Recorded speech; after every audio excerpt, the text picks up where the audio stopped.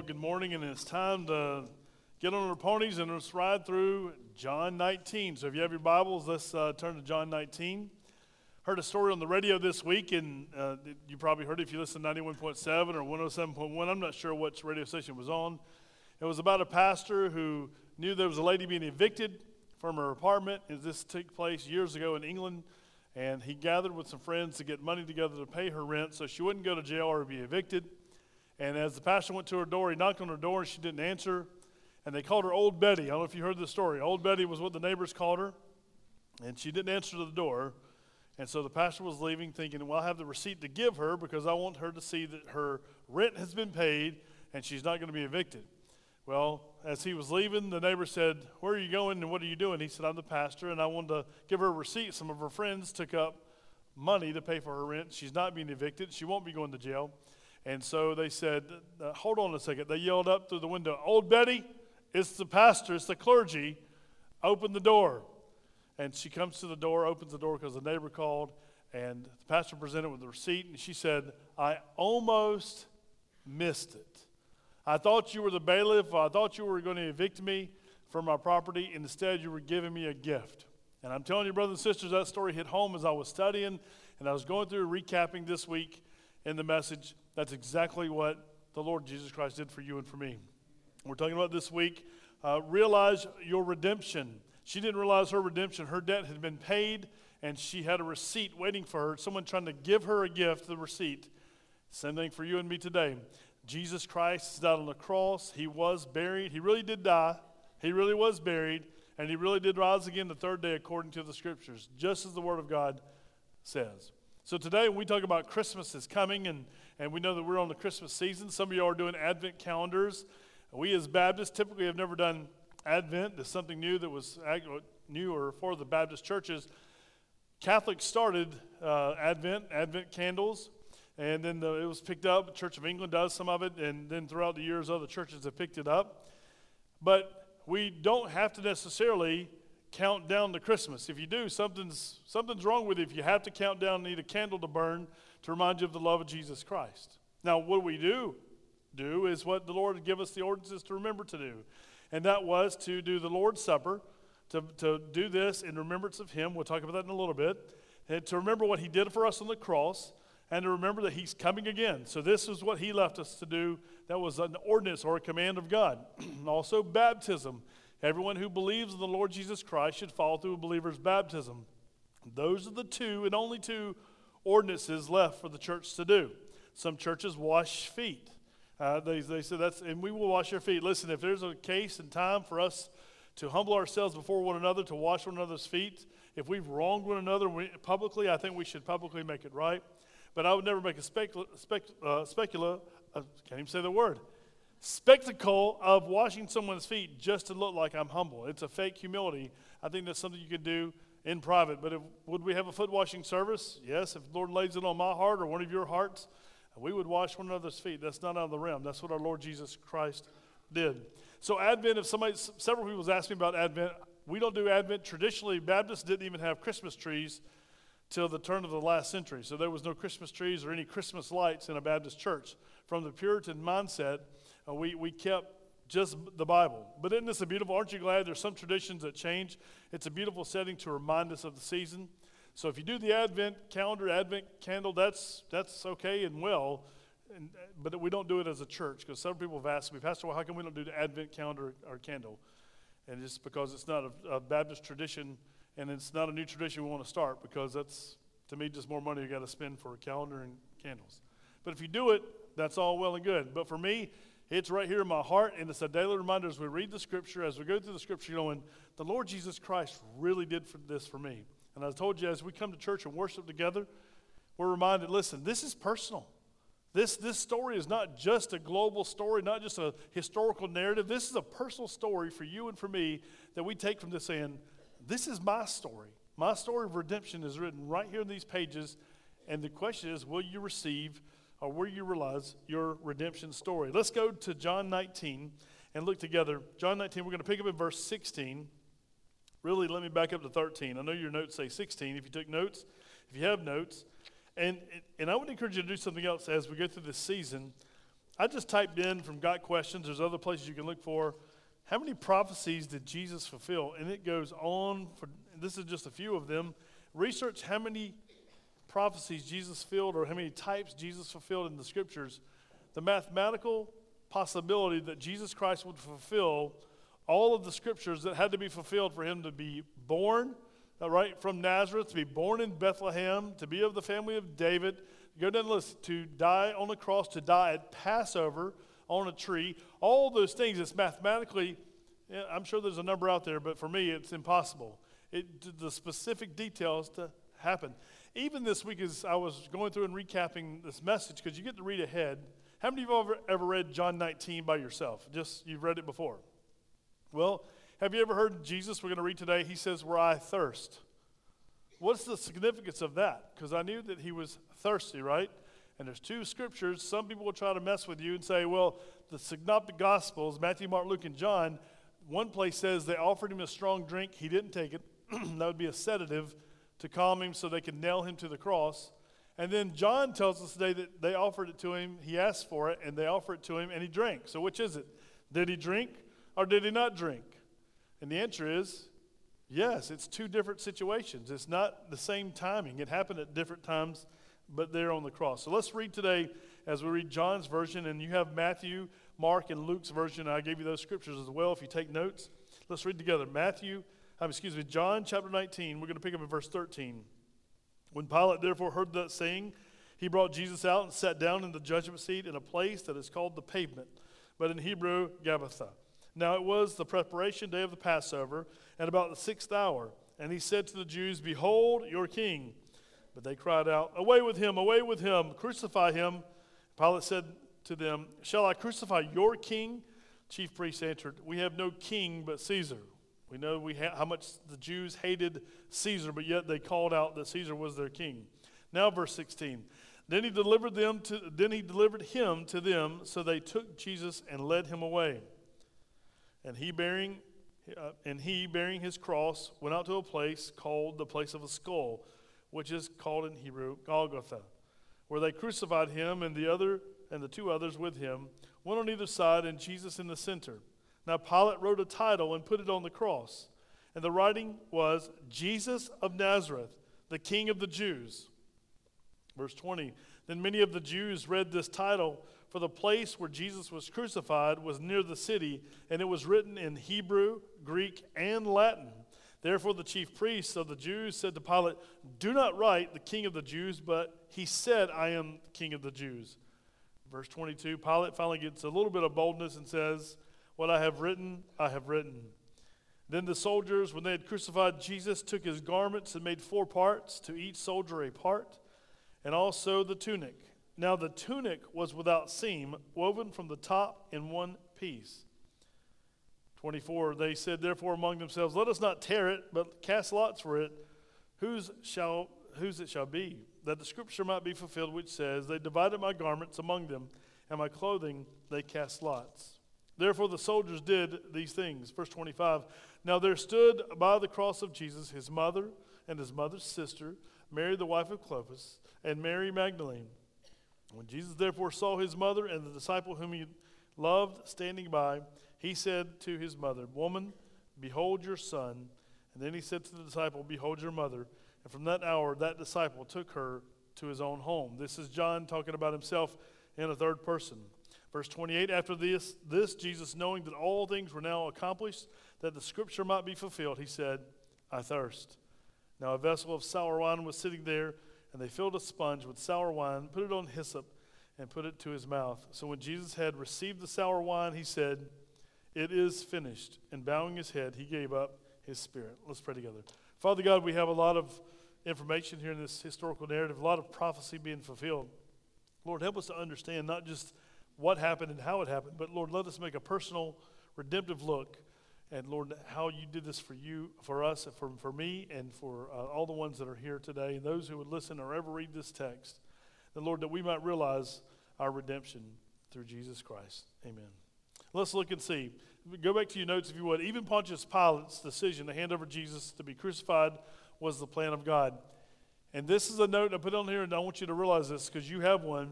He uses every story for his glory. Amen? Your backstory, your story before Christ. Maybe you have a rotten story. Maybe you have a story of, hey, Jesus saved me when I was a kid, and he's kept me. Maybe I strayed into high school or college, but he really brought me back in. He put the bumpers on, if you were, and he got me straight again. And that's, listen, every story, God should get the glory, right? Because he'll get the good out of it. Even the cross is something we have hanging in our sanctuaries. We wear as jewelry. So many people get a tattoo. I don't know why you would tattoo a cross, but some people do. And it's basically the electric chair. It's basically the most grotesque way to actually die. And yet we bring here and we say, listen, we honor the Lord Jesus Christ because he died on the cross for our sins. Cursed is the man who hangs on a tree. Jesus was accursed for you and for me. It was your sin that put him on the cross. It was my sin that put him on the cross. So that day that he was nailed, everyone wants to argue who killed him, the Romans, the Jews. Who was it? The answer is, yes, it was me. It's the person looking back in the mirror. That's the one who crucified the Lord Jesus Christ. That's whose sin he died for. So he uses every story for his glory. Verse 17, you'll notice this. Jesus was led away by the guards to Mount Calvary, or Golgotha, or the place of the skull. It has different names, means the same. Even his humiliating journey to the cross was prophesied. Did you know that? Go back and hold your place. Go back and look at the way he went to the cross. Because the Jews had a custom that you had to wait 24 to 48 hours after a trial so that somebody might pop up and say, I have evidence. They travel a long way. I have evidence that he's not guilty, or here's more evidence to introduce to the case, just in case the person was not guilty or there was more to the story. The Romans had the same process. They had days of waiting that they would actually, after you were sentenced to death, you had to wait a certain time to actually be crucified or to be punished like this. But you see the Bible, Isaiah is very clear. How he would actually be so clear is only because he read from the Word of God and as God gave it to his heart. But go back to Isaiah 53 and read with me. Just look at this, how the Bible is very explicit. Isaiah 53, when you're there, say amen. Beginning verse 6. All we like sheep have gone astray. We have turned everyone to his own way, and the Lord has laid on him the iniquity of us all. Your sins were put on Jesus Christ that day. Verse 7, he was oppressed and he was afflicted, yet he opened not his mouth. How was he led? He was led as a lamb to the slaughter, and as a sheep before its shearers is silent, so he opened not his mouth. Go back to John again, and the Bible says there in John verse 17 that the soldiers led him away, just like a sheep to slaughter, because he was the what? He was the Passover lamb. The Lamb of God was being led by soldiers, just as it was prophesied some 500, 600, 700 years before Jesus. It was exactly as the Word of God said. Do you think God had a plan? Do you think God had this foreknowledge of knowing exactly what his plan was and how it was going to be fulfilled? If you don't, you miss it. You have less faith or more faith. I'm not sure what you have, but you missed it. Now go with me, if you would, back to our notes. I want you to see this. And there's more in there because Jesus went from trial to crucifixion. That was illegal in the Jews' custom, and it was illegal in Rome's custom. You could not go from a trial, guilty, to walk out the door and go to your crucifixion. There was no legal possible way to do that. Yet Isaiah said there in 53 that he actually went from prison to death. He went straight from the trial to death. Isaiah prophesied that. And that's what happened. He was all in one night. We talked about this. We've been stuck on Thursday for a long time, haven't we, on these passages of Scripture. This is all happening Thursday, Friday, Saturday, and Sunday. Y'all, this is a weekend getaway that the Lord Jesus Christ is dying over while people are there for the Passover, while millions of people, potentially 2 million people are there in town.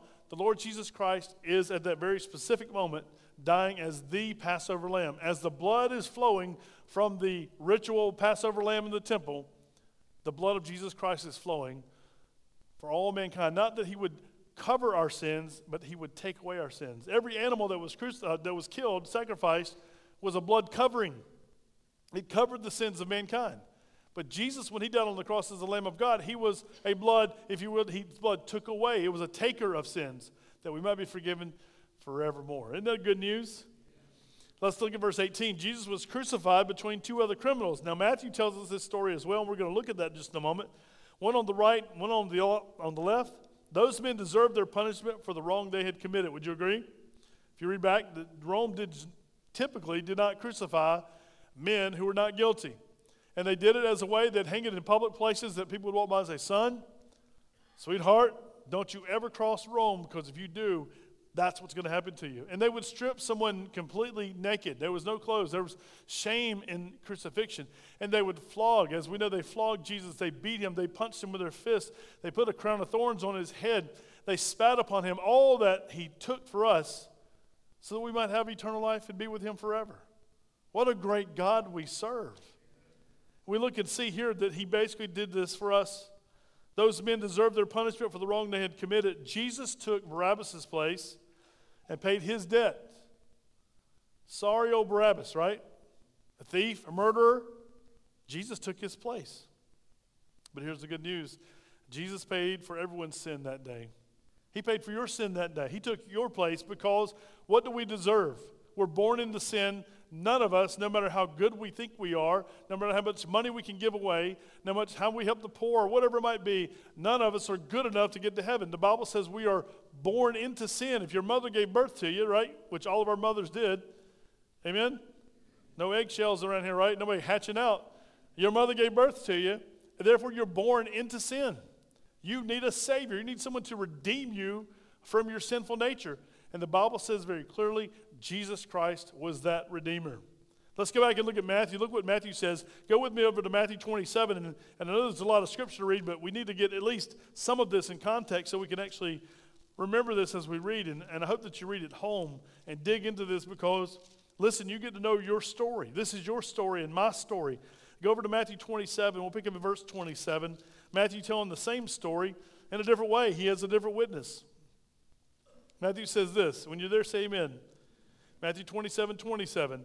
Then the soldiers of the governor took Jesus into the praetorium and gathered the whole garrison around him. We told you this was potentially 600 to 1,000 guards potentially that's here in this garrison, or battalion, the Bible would say. And they stripped him and put a scarlet robe on him. Then they twisted a crown of thorns and they put it on his head and a reed in his hand. And they bowed the knee before him and mocked him, saying, "Hail, King of the Jews!" Then they spat on him and took the reed and struck him on the head, or on the crown there. And when they had mocked him, they took the robe off him and put on his own clothes on him. And they led him away to be crucified. Verse 32. Now as they came out, they found a man of Cyrene, Simon by name. Him they compelled to bear his cross.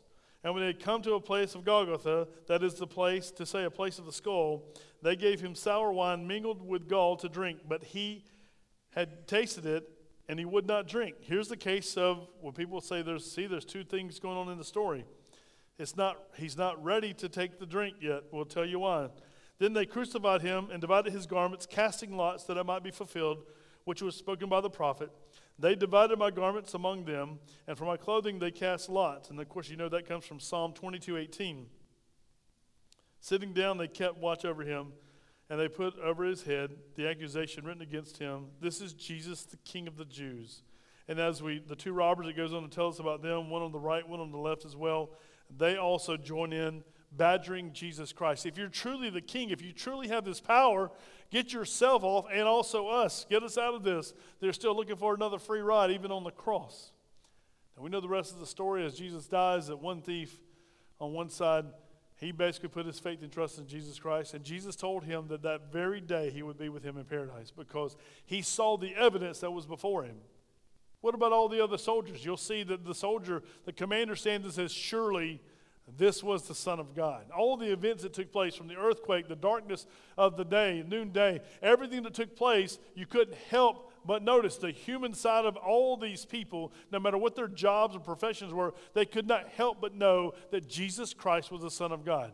Even the title that Rome put on his head was the King of the Jews. This was told to Pilate that he said he was.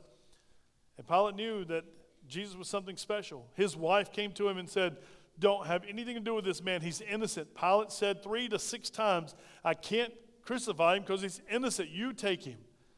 Pilate knew there was something unique about Jesus. But listen, let me tell you about Pilate.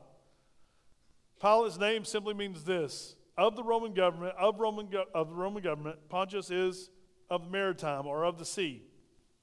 He undoubtedly was a sea commander or had something to live by the sea. But we know that he's a commander now. He's the governor, if you will, we'd call him, in his territory. He knows that Jesus is something special. He knows that Jesus has spoke truth to him. He knows that Jesus Christ, it says, you have no power over me unless it was given to you by heaven. Pilate knows this for a fact. He's talking one-on-one with Emmanuel, which we just saying means what? God with us. Pilate is talking with God. Pilate can feel the breath of Jesus on his face. He's talking to God that closely. He's that close. Have any of y'all ever been face to face with God? Has anyone ever seen the face of God? No. I don't care how strong you've been in your faith. You've never been that close to God where you physically can smell his breath or you can see his face. You can see his blood run down his face. You've never been that close to God.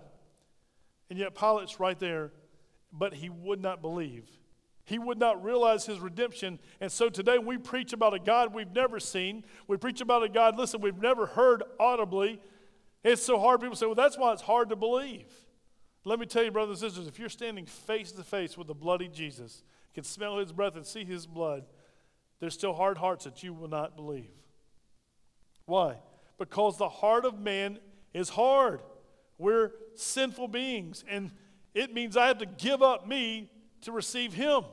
There's people sitting in church, even right here today in our church, and those that are watching by video, that are watching by social media, they know all about Jesus. They can sing all the Christmas hymns. They can sing the Easter songs. They can shout hallelujah. Some of them are even preaching this morning from pulpits, and they know all about Jesus. And they can tell you he is the Son of God, but they have not given all of them to all of him. Their story is not God's story. Their story is not one of redemption. Their story is one of church attendance. Their story is one of just making it by. And this morning as we come, listen, if you can see my face, I can see your face. Some of you are falling asleep because you don't care. Young people, old people, you don't care. Because it means nothing to you, and you're going to die and face Jesus. Just like Pilate sat on the judgment seat. Adrian was teaching this week, and I thought through it. As I was listening to him talk, Pilate sat on the judgment seat and washed his hands of Jesus' blood and says, hey, listen, his blood's off my hands. And the Jews said, it's on us.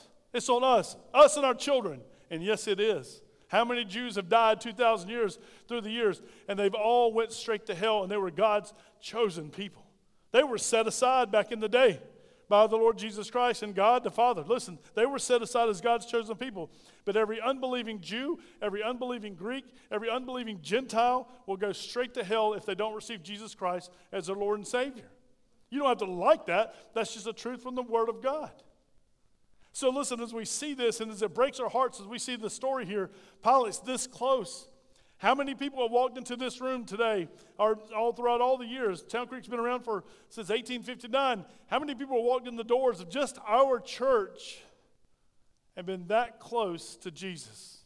They've heard a sermon, they've heard a truth saying, man, I know that's true. Their heart says, this is true. The Spirit of God within them says, this is true. And they walk out those doors and go back living the way they used to live. Not caring, not thinking, maybe tomorrow, maybe tomorrow. The Bible says today is the day of salvation. Listen, now is the time, the acceptable time to receive the Lord Jesus Christ. Why would you wait another Christmas? Why would you go another season? Why would you go another minute besides saying, listen, Lord Jesus Christ, help me realize my redemption through your blood. Now, if he just died, that's a lot of people have died, right? All of us are going to die. But the Bible says that God raised him from the dead in 3 days. We know Friday's bad, but Sunday's coming, amen? And we know that Jesus Christ was raised from the dead. We serve a living Savior. Mark goes on and tells us, Mark 15, more about this man, Simon of Cyrene. A lot of people want to take the message and say, well, where was he from? He was from Libya, so he'd be part of Africa, the continent of Africa. Was he a black man? So many people say, well, look, we've got the Jew, we got the Romans, the white guy, and we got the black guy here. We got them all together. It's not about that.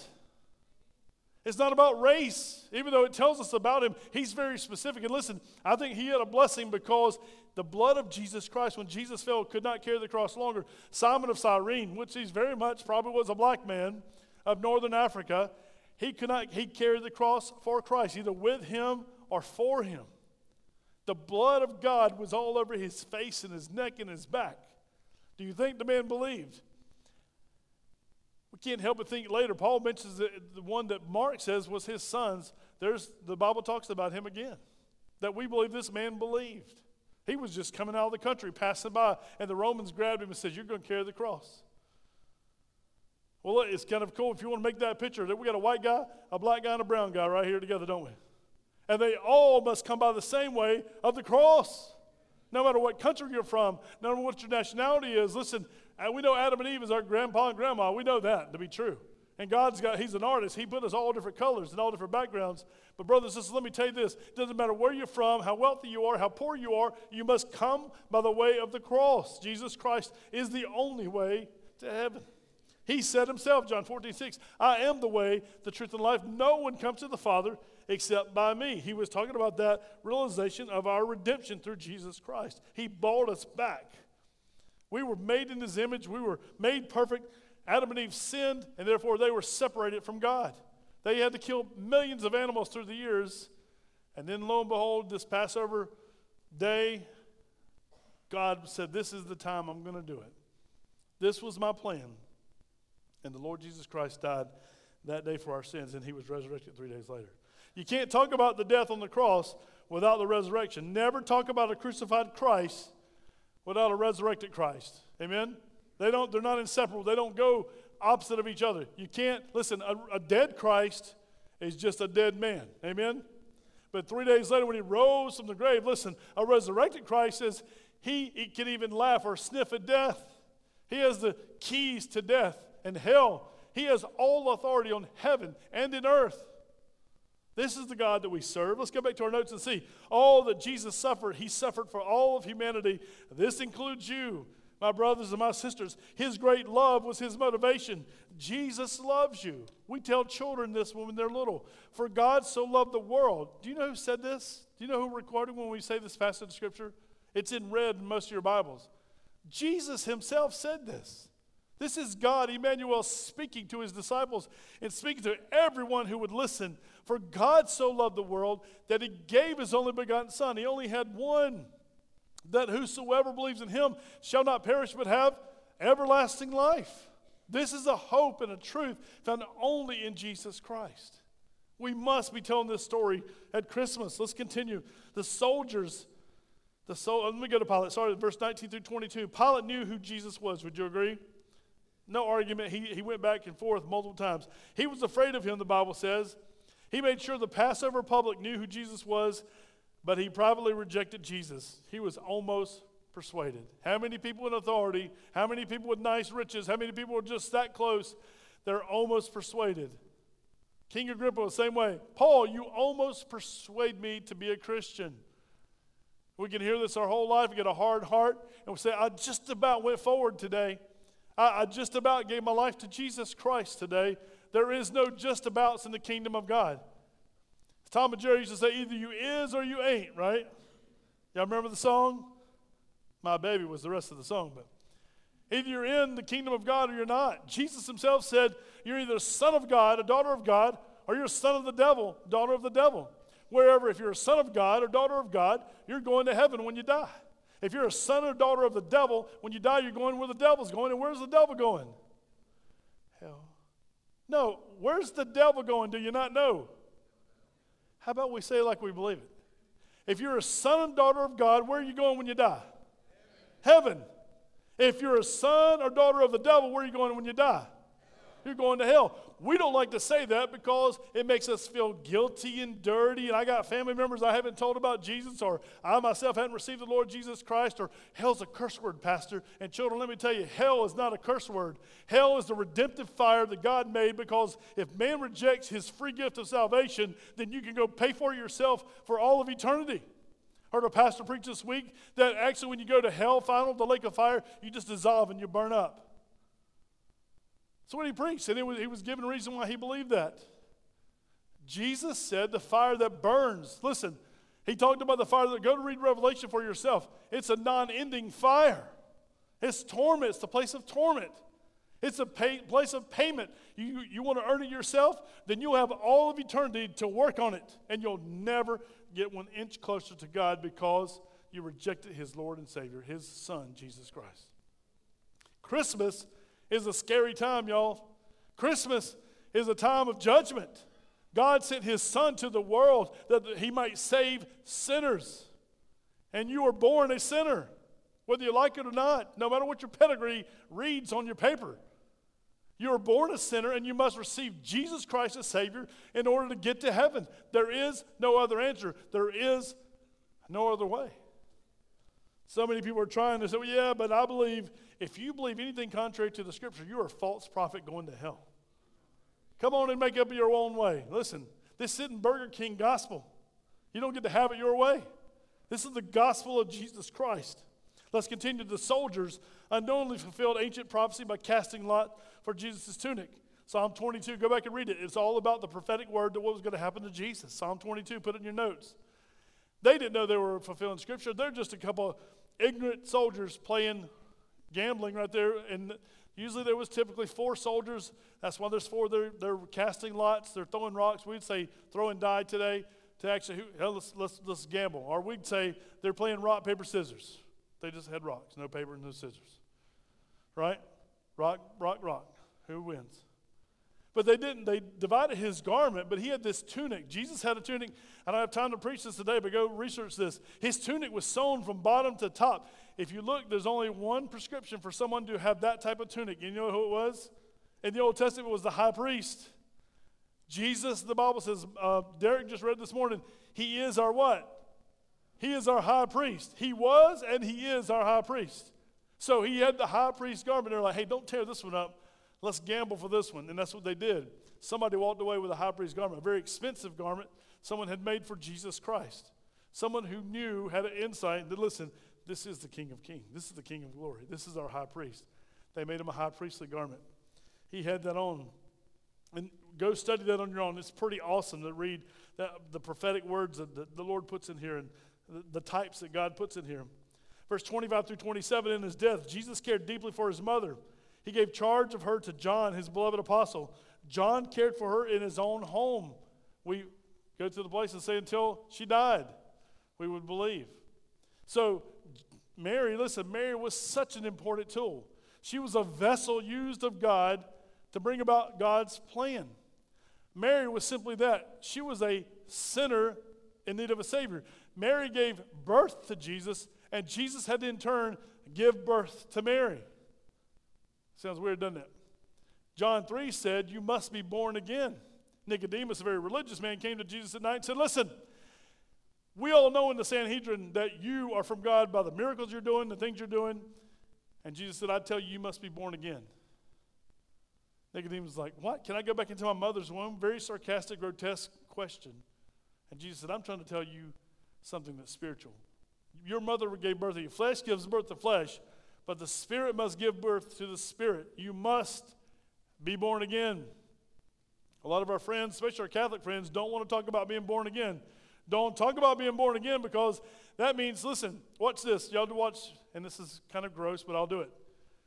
My mother's right here. Did you give birth to me? Okay. So she gave birth to me. And by the way, she was told to abort me because I was causing all kind of problems before I got here, right? That's why I'm pro-life because I'm a Christian, but I'm very, very pro-life because my mama could have made a choice. Back when all this was heating up back in the day, I'm a product of her making decisions saying, listen, I've lived a life, and therefore let him live. So I'm grateful forever to my mother. But imagine this, when a baby, anybody ever been in the room when a baby happens? It's the most gross thing on the planet. I remember, Wendy, when Alex was born, my firstborn, I was in the military, I'm 20 years old. I'm sitting there waiting, and she gives a natural birth that comes quickly at Fort Gordon down here. And we were home on leave, and I was in the Navy, had an Army baby, right? And so she gives birth, and there's women just popping babies out left and right. It's happening all over the place. And if you've ever been in an Army hospital, the way it used to be was just pull a curtain. So I could hear that woman scream, that woman scream, that woman scream, that woman scream, and then I heard some language I've never even heard in the Navy said. So I'm waiting on Wendy. Wendy's like, this baby's coming. And, of course, he comes, and she says, what does he look like? It's the first thing a mother wants to know. I've always been somewhat honest, and I said, he looks like an alien. Wrong thing to say, guys, young dads, don't ever say alien. That's a wrong choice of words. And don't wipe your wife's forehead and hair when she's trying to give birth. But as the birth happened, as the baby comes forth, as the baby comes out, new life happens. Would anyone disagree? And no matter what our latest Supreme Court judge that just got put on, no matter what crazy congressman, no matter what leader says, what's a woman? Can't say. When does life begin? Can't say. Well, the Bible tells us clearly. A woman's an adult female, by the way. We've told you this before. And a man's an adult male. And life happens at conception. You become a human the very day that the seed comes together. No, you'd have to be a complete ignoramus not to know that, right? But these are highly educated people saying this. But so we understand when the baby comes forth, there is a new birth. Would you agree? Whether you have a certificate or not, there's a birth. Same like in when Jesus said, listen, you must be born again, there's a giving of birth. Why I said Mary gave birth to Jesus, and then in turn, really the Holy Spirit had to give birth to Mary. She had to be what? Born again. She had to receive the truth that Jesus Christ, the one she carried in her womb, was the Messiah, was the Savior, was the promised one. How much faith did she have to have? Even his brothers and his sister, we know that Jesus had those. The Catholics talk about immaculate conception, that she was forever a virgin. She was not. They had other sons and daughters, and they were not born miraculously. They were born naturally. At least sons and daughter we know of. Jesus had brothers and a sister. So when we talk about Mary, Mary was a chosen vessel, but she was not to be worshiped. She was not to be lifted high. She was simply a vessel of God. But brothers and sisters, can I tell you something today? So are you. So are you, and so are you, and so are you, and so are you. He comes to you and offers you the free gift to realize your redemption. When you receive the Lord Jesus Christ as Savior, the Bible says you've been gifted or anointed by God with at least one spiritual gift, and your job is to go reproduce. Go tell it. Go tell the story. That's why we sing in church about Christmas. And I'm with Mike. I don't like most Christmas songs because they don't tell the whole story. And I guarantee you there in that stinking cave, there was a lot of animals, a lot of poop, a lot of screaming. Jesus is crying. The cows are mooing or lowing, and all that mess is going on. It was a nasty, nasty night. Somebody needs to write a true story. It would probably end up sound like a rock and roll song because of so much activity was happening. Yes, there was peace on earth because the peacemaker, the Prince of Peace, had come. But it was still natural. Everything was normal. It smelled awful in that place. Let's continue. That's another sermon coming up here shortly. But Jesus cared deeply for his mother. He loved her. She was his mother. And then he put John in charge of her. And this woman here, husbands, young wives, young husbands especially, don't say this to your wife. Because I used to call Wendy woman, and we joke around sometimes. Woman, don't say that to me. And she's like, don't you talk to me like that. I'm like, I'm just saying what Jesus said. This is like we'd say, yes, ma'am, no, ma'am. He's endured to his mother. He loves his mother. And he gives his mother to the disciple that he loves, and vice versa, so that she would be cared for. Isn't that amazing? And all this crucifixion story, this whole big historical narrative that's happening, this foreordained plan of God since the beginning of the earth, that Jesus would take a break just for a second and say, Mary, John, Mary, take care of my mama. Does that blow your mind? The love of God. Let's continue. Verse 28 through 29, Jesus, he was, as we know, where was he born? In Bethlehem, which means what? House of bread. So Jesus said, I am the bread of life. Do you need the bread? Unleavened bread. He was without sin, so unleavened bread is without yeast. I told you yeast in the Bible represents sin. So Jesus was the unleavened or the non-sinful bread of life. Get it? And then he also was the Passover lamb. But I told you there was one thing missing. Do you know what was missing? If you go back and look at Exodus 12, 1 through 14, especially verse 8, there's one thing missing. You have the bread, the unleavened bread, Jesus, the bread of life. You have the Passover lamb that was to be consumed completely. Can't break his bones. Why couldn't you break the Passover lamb's bones? Somebody know? Because God said so. Okay, good. And then it was prophesied that Jesus' bones would never be broken. Remember that while they pierced him in the side with a spear? Why? He was already dead when they came by. The other two guys, they took clubs and they broke their shins, more than likely, and they dropped down with broken bones because it hurt so bad to push up. And they, of course, suffocated and died quicker. Jesus Christ, the Bible was prophesied that his bones would never be broken because he was the Passover lamb. And God said back in Exodus, don't you break the Passover lamb's legs. Don't break any of his bones. Roast him and eat him. Right? Consumed, completely consumed. So there was one thing missing, and the thing that was missing was the bitter herbs. They were to eat unleavened bread, the Passover lamb with bitter herbs. This was not supposed to be a savory lamb chop dinner.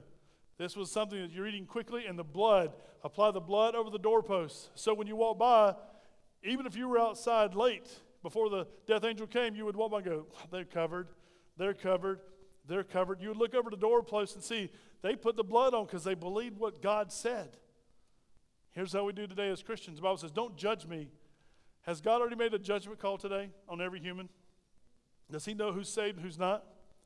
He does, but we don't. But the Bible says you're known by your fruits.